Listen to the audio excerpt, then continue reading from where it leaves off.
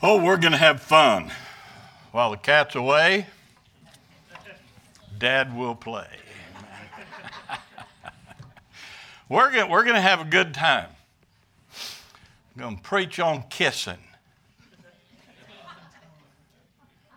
I like to kiss. Come here, honey.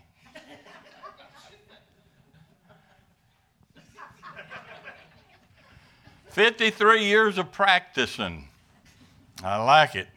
Don't you like to kiss? Man. I gave my notes to Shane to put on the board and everything. And he asked me the title, and I gave him the title, and I said, "Boy, we could call it this, or we could call it this, or we could call it this."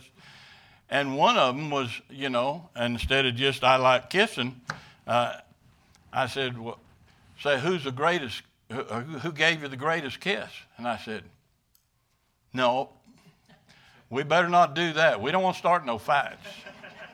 So I told him not to do that. Well, I looked later, and it's on Facebook. I called him up, and I said, "Son." Oh, he said, "I didn't read the message correct." So 90% of the cultures around the world like kissing. There's some that don't, but 90% of them do. Anybody know the most famous kiss in the world? Anybody want to try it?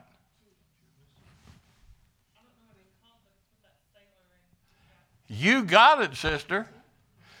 The most famous kiss of all is at the end of World War II when they declared victory. They had that sailor, I think it was in Times Square. And that is the most known kiss of all. I wasn't there, so I don't know, but we're gonna preach the greatest kiss of all time. Turn your Bibles to the book of Psalm, chapter 85. The greatest kiss of all time. And we're not just going to read the whole thing and come back. We're going to read portions of it and make comments as we go along and then get into the message as we go. So in Psalm chapter 85, Lord, we ask that you would just bless the message tonight. Lord, it's good to have fun, but help us to really grasp the tremendous doctrine and the teaching that is found in this chapter of Scripture. And Lord, that it might solidify our salvation, help us to reach others that do not know Christ and realize what you have done for us that cannot be done by anyone other than you. Lord, help us to understand the greatest kiss of all time. In Jesus' name we pray. Amen. In verse number 1, the Bible says, "Lord, thou hast been favorable unto thy land. Thou hast brought back the captivity of Jacob. Thou hast forgiven the iniquity of thy people. Thou hast covered all their sin." Selah, he says, think about that. "Thou hast taken away all thy wrath. Thou hast turned thyself from the fierceness of thine anger." Now understand, they've been in captivity, and God has brought them back from captivity. He's forgiven their sin. He's withdrawn his wrath. And then we come to verse number 4.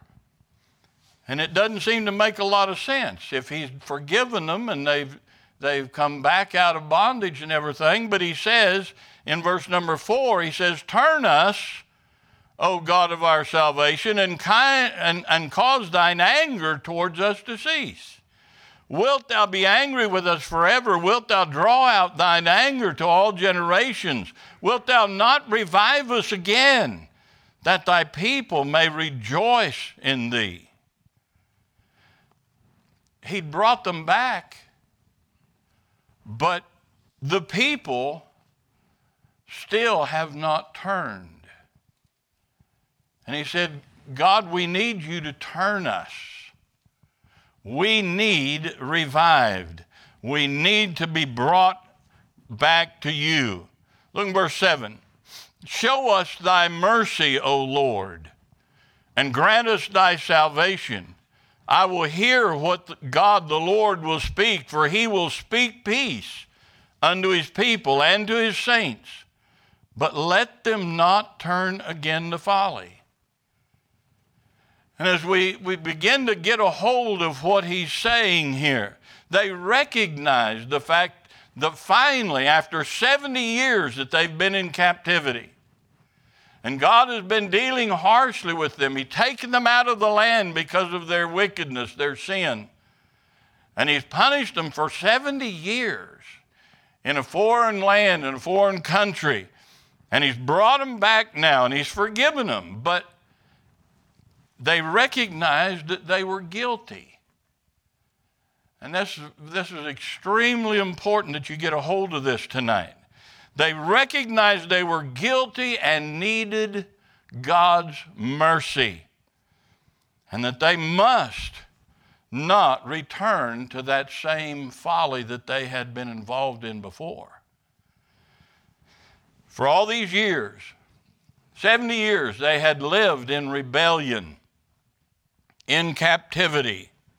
They'd been in idolatry. They'd turned from their God. But now they're saying, okay, God, you brought us back, but now what do we do? What do we do now? They didn't know what to do. They haven't been worshiping God for these 70 years. They've still been stooped in idolatry. They've still been going away from God while he was punishing them. They were angry at God and all of the different things that you find in the different books. But now they're saying, we don't want to turn back to our folly, but we don't know what to do. We don't know how to worship you. We don't know how to do those things that please you. So in verse number 9, he says, surely his salvation is nigh them that what? Fear him. That glory may dwell in our land. What was the problem before? They didn't fear God. And because of that, they didn't obey the Sabbath. And because every year that they did not lay their ground, he put them a year into captivity. They were supposed to let their crops lay aside for a year, and they wouldn't do it. They didn't fear God. They went ahead and lived their life the way they wanted to live it and thought they were getting away with it. America's living the way they want to live, and America thinks they're going to get away with it. But I got news for them. I've read the rest of the book. He's not going to let them off. The fear of the Lord is the key for Israel here, and the fear of the Lord is the key for us. We had a revival meeting a while back. Brother Dignan, is that fear of the Lord still there?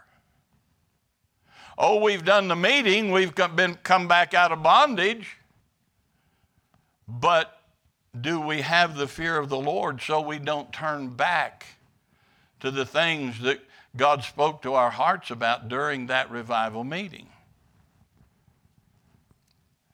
In verse number 10, he gives us the key to this whole thing.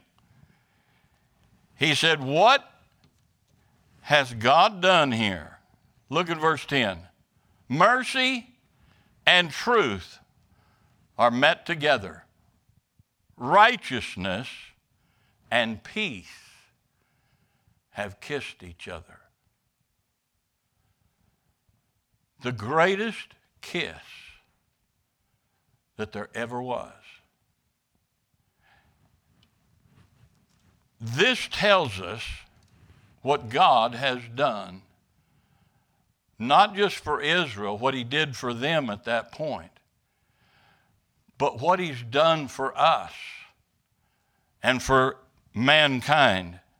Mercy and peace are on one side, and you have truth and righteousness on the other side. There are two different sides here. Truth requires righteousness. That's perfection. God says 100% perfection, that's what I require. That's what truth requires. But mercy, on the other hand, calls for peace, which is just the opposite. How can you have truth and righteousness and mercy and peace at the same time? It seems like mercy and truth are going in different directions, and they are. But here in verse number 10, it says they meet and they kiss. They seem to be in a conflict, but here they're brought into a harmony. Mercy by itself, it negates the law. But truth demands justice, and that punishment must be carried out.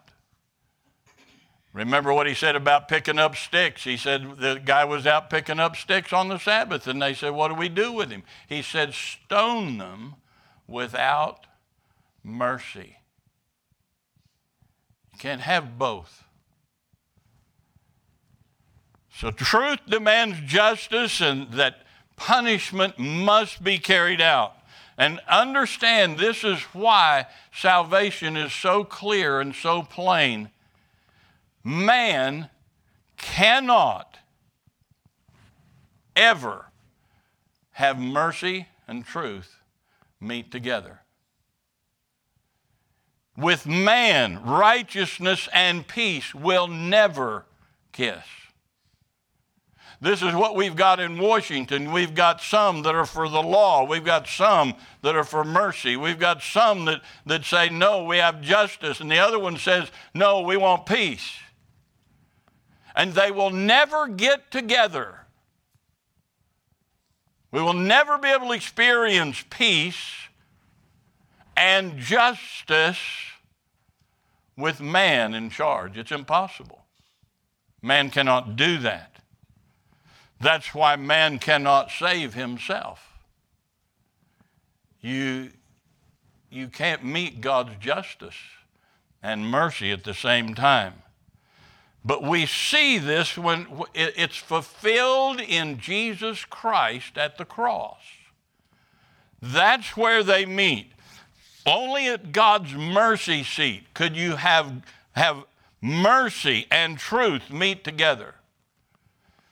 So I want to break these down for you and to where we get a better look at these things. Let's look at mercy. Mercy is where punishment is deserved. I deserve my punishment, but I don't get punished. I'm guilty, but God does not punish me, even though I'm guilty. Remember the woman? They found her, took her in idolatry, caught her in the very act. Was she guilty? Yes. They said, let's stone her. Let's take her out and stone her. And Jesus got down. He wrote on something on the floor or on the ground there. And he said, he that's without sin, let him cast the first stone. And one by one, starting with the old codgers, because it don't take much to let us know we're sinners. The young people today, they just don't think they're that bad. Well, you live a little longer, you'll find out you're pretty bad. And all of a sudden, Jesus says, where are those thine accusers? He said, they've gone, Lord. He says, neither do I accuse you. Go and sin no more. She was guilty. Jesus said she was guilty. She was a sinner, but he gave mercy and peace. And she walked out as a saved individual. Mercy and truth met together. The guilty is treated as if they had not sinned. He treated her just as if she had not sinned at all. You are guilty. I am guilty. But if I really ask you, are you guilty? Would you have to hunt for one? Hunt for a sin? Or would it be pretty evident in your life? Understand something. No guilt, no mercy. That's why when you're dealing with somebody for salvation and you're giving them the Romans road, don't just give them the Romans road. You make sure they understand they are guilty. I've talked to people and started taking them through the Romans road, and they, well, you know, I'm not so bad. No mercy. None at all. If there is no guilt, there is no mercy. Mercy leads us to have compassion for others. It causes us to assist somebody when they have their problems or sorrow. It causes us to treat an offender better than they deserve. It doesn't depend on what they've done. You think about the earthquakes or tornadoes or the hurricanes, and you have people going down to help people. You don't check into their background record and say, well, I'm just going to help those that are Baptist. No. You help people because they need help. You show mercy because they need mercy. Doesn't depend on what they've done. Same thing with God. Doesn't depend on how bad or how little of a sinner you are. You still need mercy, but without guilt, there is no mercy. Now let's look at truth. Truth is exactness. It is fact. Exact according to that which is, or that which has been, or that which is going to be. It's fact. It does not change. Math is fact. 1 + 1 always equals 2. It never changes. That's why I like math. It's an absolute. It never changes. You know, English, Lord help us. And you think the English is bad, wait till you get some of these other languages. They'll turn you loose. Truth is exactness. It is fact. It is perfection. We see this in God himself. Deuteronomy 32 and verse 4 says, he is the rock. His work is perfect. For all his ways are judgment. A God of truth and without iniquity, just and right is he. How many times did he just say in one verse that he is exact? He is perfect. He is truth. Psalm 31:5 says, into thine hand I commit my spirit. Thou hast redeemed me, O Lord God of truth. Truth. So because of truth, sin has to be punished. It has to be punished. We see truth in Jesus. He said, I am the way, the what? I'm perfect. I'm completely perfect. The truth and the life. John 17:17, when he's praying, he said, sanctify him through thy truth. Thy word is truth. You want to find out what's right or wrong, you go to the Word of God. Don't go to a politician. Don't go to grandma. Grandma may be pretty good, but grandma is not truth. The Word is truth. And whatever the Word says, that's truth. That's perfection. That's exact. And that's what must guide our lives, that complete perfection. John 1:14, the Word was made flesh and dwelt among us. And we beheld his glory, the glory as of the only begotten of the Father, full of grace and truth. You want to see complete perfection, study the life of Jesus. And that's what he expects us to be like. We see it also not only in God himself, but in Jesus. Now we see it in the Holy Spirit in John 15:26. But when the Comforter is come, whom I will send unto you from the Father, even the Spirit of what? Truth, which proceedeth from the Father, he shall testify of me. That's why, a lot of this stuff that's going on in a lot of these churches is not of God. They sing about the Holy Spirit. They pray about the Holy Spirit. They seek him. The whole thing is all about the Holy Spirit. It's on their signs. It's on everywhere. The Holy Spirit says, I will not speak of myself. I will speak of Jesus. So already they're not led of the Spirit. He is the Spirit of truth. And that's why he exalts Jesus, because he says, I am the way, the truth, and the life. Truth is fact. And through truth, the law is then magnified, exposing our sins. And the only thing that can come out of that truth is justice. No compromise. Punishment must be handed down. So you have mercy that only comes when we're guilty. And you have truth that is absolute perfection. By Adam breaking God's truth, God's law, all men were condemned. Yet God, in his grace and mercy, he had a plan of redemption for us, and through that man, Jesus Christ. That's why Romans 8:1, he says, there is therefore no condemnation to them which are in Christ Jesus, who walk not after the flesh, but after the Spirit. For the law of the Spirit of life in Christ Jesus has made me free from the law of sin and death.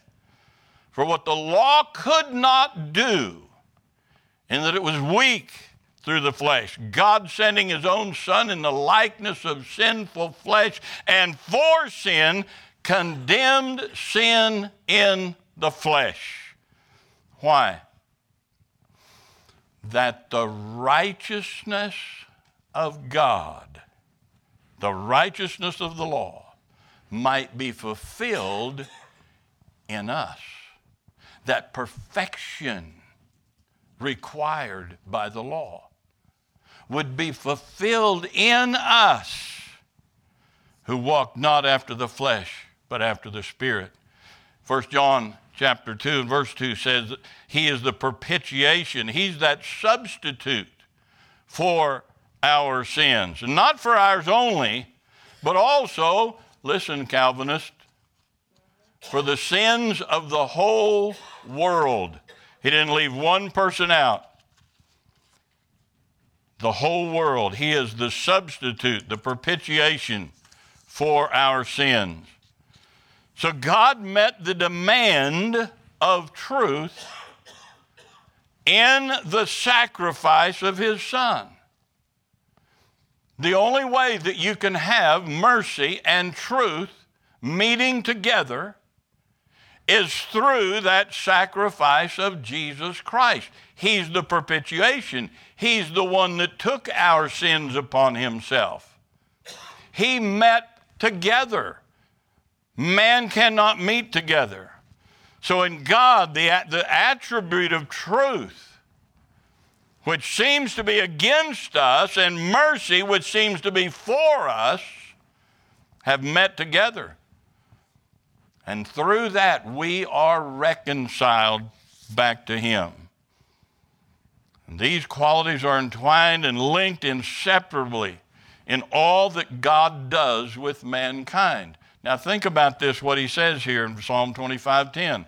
All the paths of the Lord are mercy and truth. Man either has the path of truth or man will have the path of mercy, but he cannot have both. Only God. He says, all my ways are mercy and truth. Now remember, with man, mercy and truth will never meet. They cannot meet. Yet here, mercy and truth are met to come together. They've come face to face. They met in Jesus Christ at Calvary and the tomb. You cannot leave out either one, the cross or the tomb. The gospel is what is covered here in 1 Peter chapter 1 and verse number 3. It said, blessed be the God and Father of our Lord Jesus Christ, which according to his abundant mercy hath begotten us again into a lively hope by the resurrection of Christ from the dead. They work together, but they only work together in God. That's why you can't get mercy and truth together in Buddha. We met a Buddhist the other day when we was out knocking doors here in Eaton. He said, well, I just love everybody. Well, that's good. I'm glad you do, but that won't get you to heaven because that's mercy. How about the truth? That's sin. That's judgment. You have to have payment for your sin. And that payment only comes through Jesus Christ when mercy and truth meets on that cross at Calvary. In the Old Testament, man met the Redeemer at the mercy seat when the atonement was made for sin to pardon the guilty and forgive their sin. Exodus 25:22 says, and there will I meet with thee, and I will commune with thee from above the mercy seat. Mercy is coming. What do you have to have in order to get mercy? What do you have to have? Talk to me. Guilt. So when they're coming with their sacrifice, they are saying, I am guilty. And God says, when you come to the temple with your sacrifice, admitting you're guilty, I will meet with you on that mercy seat. And you can have atonement. You will have your sins forgiven. Now let's look at righteousness and peace. Righteousness is the essential justice of God. Absolute right. Perfect perfection. That's why Romans 3:25 says, whom God has set forth to be the propitiation through faith in his blood to declare what? His righteousness for the remission of sins that are past through the forbearance of God. It was his righteousness that he's declaring, not our righteousness.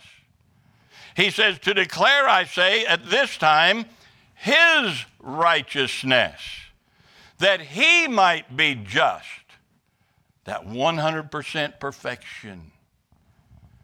Justice. He says, and the justifier, he's the judge as well, to him which believeth in Jesus. That's why Titus 3:5 says, not by works of righteousness which we have done. You cannot have forgiveness. You cannot have atonement. You cannot have mercy. You cannot have forgiveness without coming before God guilty and realizing it is his righteousness only that he will accept. Now look at peace. The punishment for our sins made by Jesus Christ satisfied God's righteousness and made peace for us. When he made that sacrifice and God said, I am satisfied with your sacrifice, he wouldn't be satisfied with my blood. I've got sinful blood. I got sinful heritage. I am a sinful man. And so are all y'all. Don't get proud on me, okay? Amen. But God, when Jesus Christ made his sacrifice, he sat down at the right hand of God. It was finished. It was accepted. God's wrath was satisfied. That's why he said in Isaiah 53, but he was wounded for, why was he wounded? For our transgressions. He was bruised for our iniquities. The chastisement, the wrath, that punishment of God, the chastisement of our peace was upon him, and with his stripes we're healed. Isaiah 32 and verse 17 says, "In the work of righteousness shall be peace." That's what Jesus does with his righteousness, and through his righteousness, he brings peace. As I thought about this, the absolute, just the absolute, unfathomable love that God had for me when he embraced me at Calvary. The greatest kiss ever in the world. He showed his love. It says, but God, shared, my mind just went blank, shared his love with us, even though while we were yet sinners, Christ died for us. What love? No man, your mom and dad love you, but they can't help you. Grandma and grandpa, they can't do it for you. Government can't do it. Church can't do it. Any religious organization cannot do it. It can only be done through Jesus Christ when mercy and truth and righteousness and peace meet together at the cross of Calvary, and he reaches down and he kisses us with his love. It's absolutely amazing. Righteousness and peace have kissed each other. In the work of reconciliation and redemption in Christ, two parties who were separated and alienated are now united together as friends and have embraced each other. This kiss from Almighty God shows his affection to me. It shows his affection to you when they kissed each other. For as the heaven is high above the earth, so great is his mercy toward them that fear him. Remember what he said in verse number 9? Surely his salvation is nigh to them that fear him. Do you fear God? Do we fear God? Do we stand guilty before him every day, not just for salvation, but every morning when you wake up and you get out of bed and you realize, I have this life only by the grace of God. I stand guilty even today before a holy God. And by his mercy, instead of truth condemning and destroying me, his mercy meets with truth and his righteousness, which demands payment, and peace. Kiss once again. Do you realize what he has done for you? Do you realize what he wants to do for other people? It cannot be accomplished in any other way than through Jesus Christ. But by the mercy of the Lord, he said, is from everlasting to everlasting upon them that fear him. And his righteousness unto children's children. As we live a life that is guilty before God, yet receiving His mercy, a life of truth, doing what's right in the sight of God, yet we receive His peace. And as we live for the Lord day by day in that aspect, that will create a fear of God in our lives. And we will worship Him the way He says to worship Him. We'll serve Him the way He says to serve Him.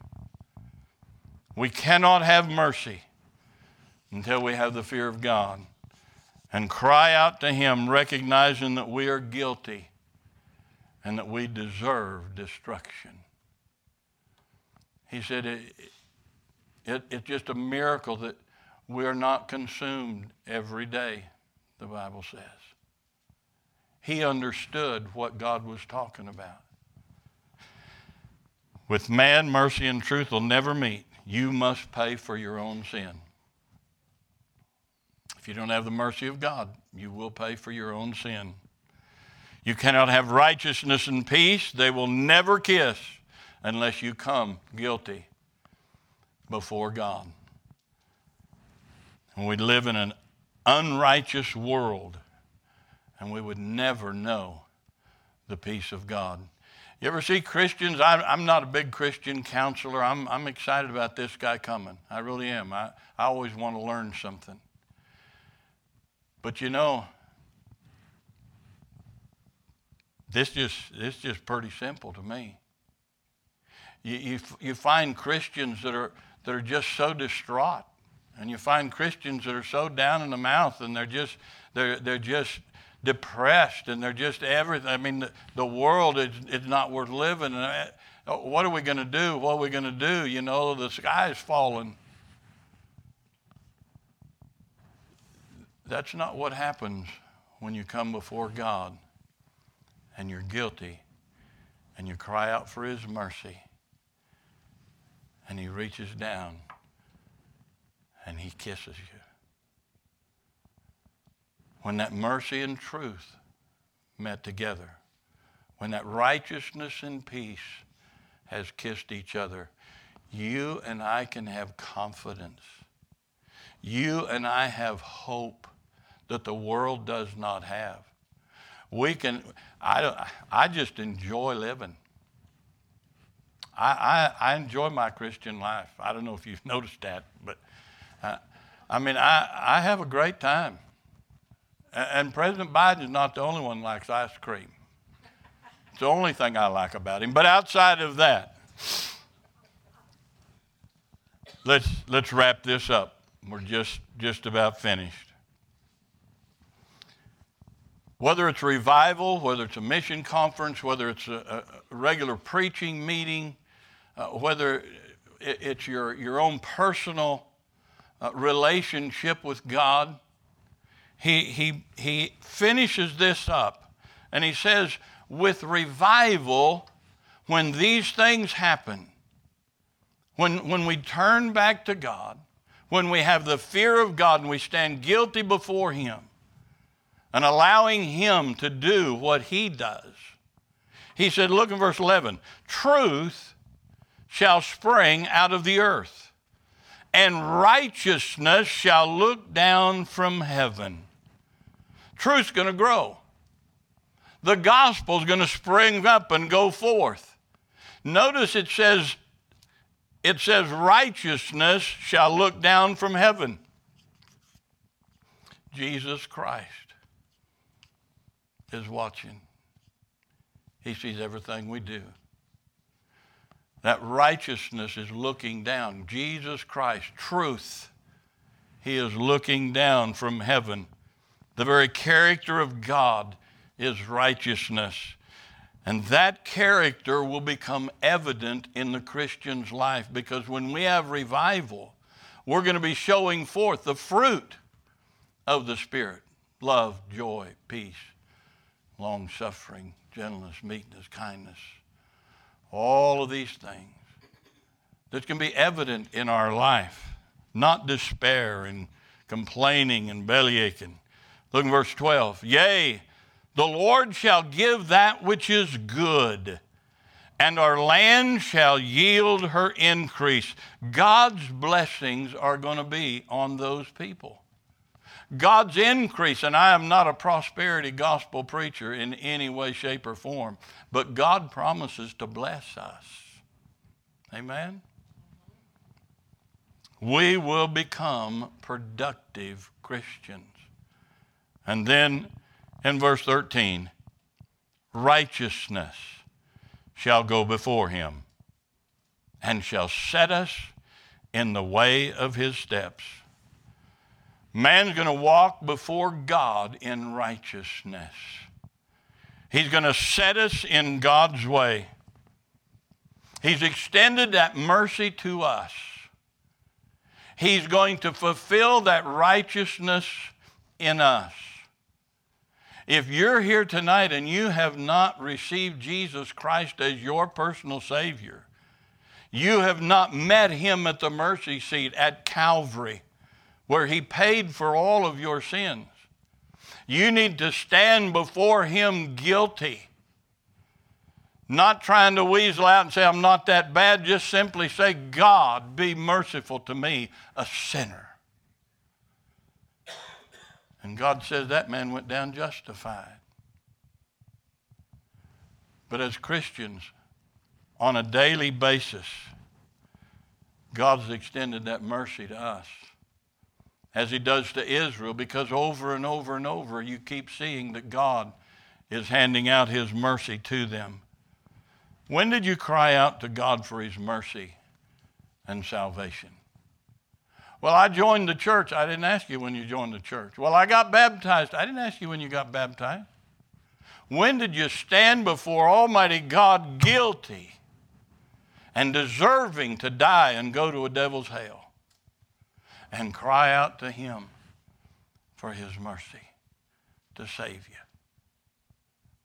If not, you can do that tonight. We'll help you. We'll take a Bible. We'll sit down with you. We'll go through the Word of God and show you how you can know for sure that if you died today, you'd be in heaven. I was raised in church 26 years. I knew when to pull the rope for the bells. I knew when to turn to the altar and light the candles. I knew when to turn to the congregation and speak for God and turn to the altar and speak for the people. I'd been confirmed, catechized, mesmerized, homogenized. I'd been all those things, but I was still lost. I did not know Jesus Christ as my Savior. And I had to go all the way over to Spain for a missionary to find me and show me the gospel, how Jesus, how mercy and truth met together, how righteousness and peace kissed each other.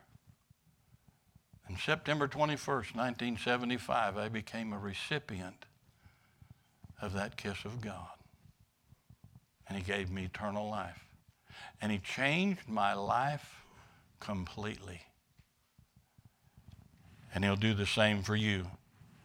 Mercy and peace can only be found in Jesus and in the fear of God. Christian, if your life is just messed up, I mean, you just, it's not worth it.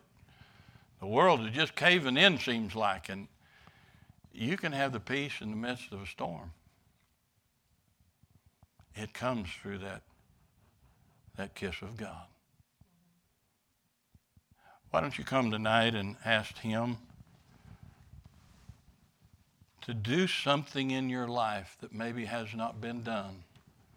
If it's salvation, just come, stand right here at the front. I'll come right down to you immediately, and we'll have somebody take the Bible and show you how to be saved.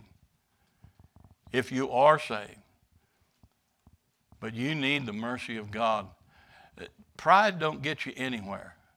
I don't know how many people, I've been a preacher for I don't know how many years, And I've seen people sit in their seats and they say, I'm going to make a decision. You talk to them later on and everything, and how many of those decisions they made when they got home, and they didn't. They said they was going to, they had good intentions, they never made them. There's something about stepping out and coming down and get on your knees before God. You say, what will other people think? They'll think you're wanting to get right with God. Amen.